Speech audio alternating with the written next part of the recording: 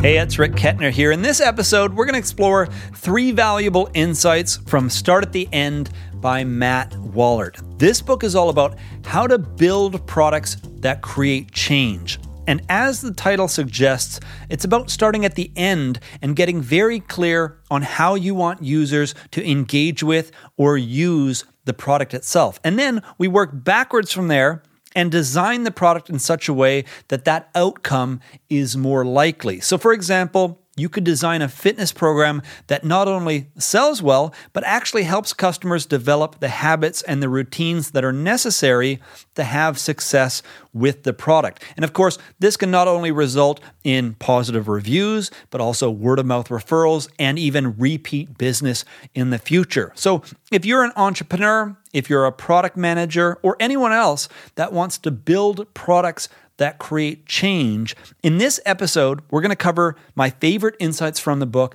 and help you decide whether or not the book is right for you. Let's begin with insight number 1. The goal should be to change user behavior. Nearly everything we come into contact on a daily basis affects our behavior. Everything from products to street signs to interfaces that we interact with, whether intentional or not, these things can affect our behavior on a regular and consistent basis. And yet, when we create our own products, we rarely focus enough on the behavioral outcomes that we're seeking to create. More often than not, what we end up focusing on is the product itself, or in some cases, the marketing campaign that we're going to use to promote it, because these things tend to attract a lot more attention, be a little bit more tangible, and are things that we can more easily focus on. So for example, we might set out to create an online video guitar lessons platform, and we might focus on things like whether or not we should film in 4K, should we use slow motion video, should we use multi-angle video, should we cover songs, what kind of topics should we cover, all these kinds of decisions.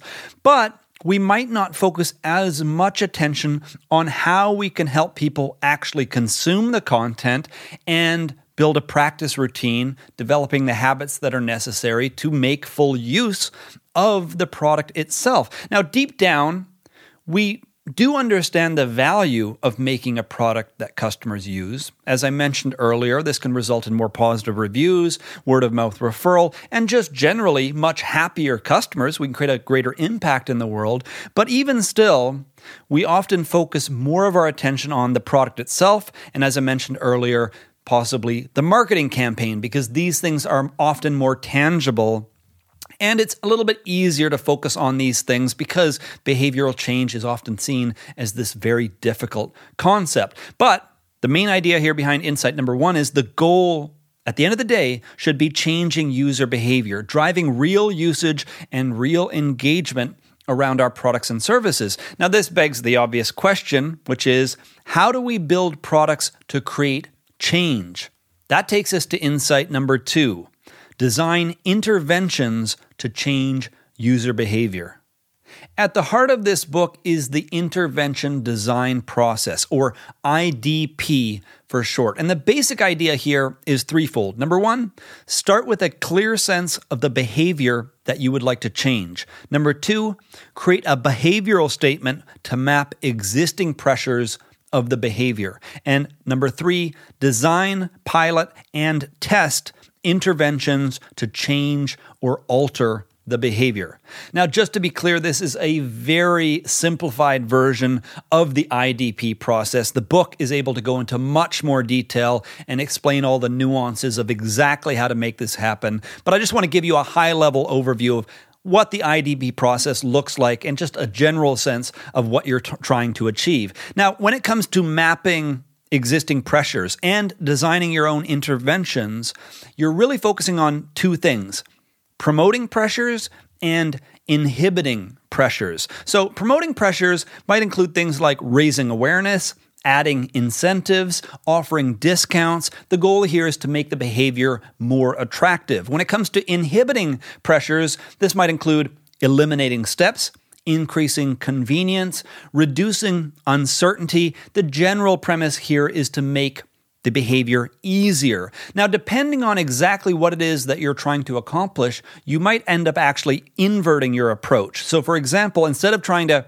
increase promoting pressures and decrease inhibiting pressures, you might do the exact opposite. So for example, if you were trying to help people stop smoking, if you were a government making decisions around this, you might look to decrease promoting pressures, for example, making it illegal for cigarette companies to advertise cigarettes and to make it look like an attractive habit to start, and you might increase inhibiting pressures by making it more difficult to acquire cigarettes, by limiting where they can be bought and sold, and even making it so that, let's say, a gas station can sell cigarettes but might not be able to display them because displaying the product might serve as a regular trigger that encourages people to either return to the habit or maintain the habit or to consider the habit. So these are the kinds of things that you want to think about. You can adjust promoting pressures and you could adjust inhibiting pressures depending on exactly what it is that you're trying to achieve. Now, in the real world, things aren't always so black and white. It's not always obvious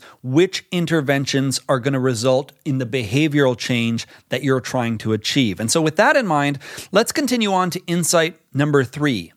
Always pilot, test, and validate everything. It's really easy to fall into the trap of choosing an intervention based on what looks or sounds good. In fact, the psychology behind this is very similar to what we talked about earlier, where we tend to focus on the product itself or perhaps the marketing campaign because these things are more tangible and it tends to be easier to identify things that seem promising. But to do the IDP process correctly, it's absolutely critical that you pilot, test, and validate everything throughout the entire process, including the behavioral statement, the existing pressures that are causing the current behavior, and of course, any intervention ideas you might have for how you're going to change or alter the behavior. Now, a really big warning from the author is the idea that even if you start this process correctly, there is this tendency to abandon the process halfway through because you feel more informed and you feel more confident about your ability to make decisions. But again, very important to pilot and test everything throughout the entire process if you want to make sure that you're choosing interventions that ultimately won't just look or sound good, but will truly be effective. Now, to be fair, and this is mentioned in the book, you won't always have perfect data. Sometimes you will conduct pilots or tests and the data will come back inconclusive. This will happen. You won't always have an absolutely clear outcome that defines whether or not your intervention is a good one or a bad one. And the book does address this, and there's plenty of advice in the book about how to deal with these situations and when to know whether or not you can move forward. But the main message here behind insight number 3 is that it's critical throughout the entire process to pilot, test, and validate early and often to avoid big mistakes. Anyway, those are my 3 favorite insights from the book. There is so much more covered here, including some very practical tips when it comes to intervention design and intervention selection, and perhaps most important of all, some really great information when it comes to the ethics of behavioral change and how to make sure that what you're doing is serving the long-term interests of your customers rather than just benefiting your own business. So if you're an entrepreneur, if you're a product manager, or anyone else that's interested in building products that create change, I recommend that you consider picking up a copy of Start at the End by Matt Wallaert. That's it for this episode. If you have any questions or comments about anything that we covered here, let me know in the comment section down below. If you're listening to the audio edition of this episode, I'll include a link in the show notes that'll take you over to the comment section so you too can participate there.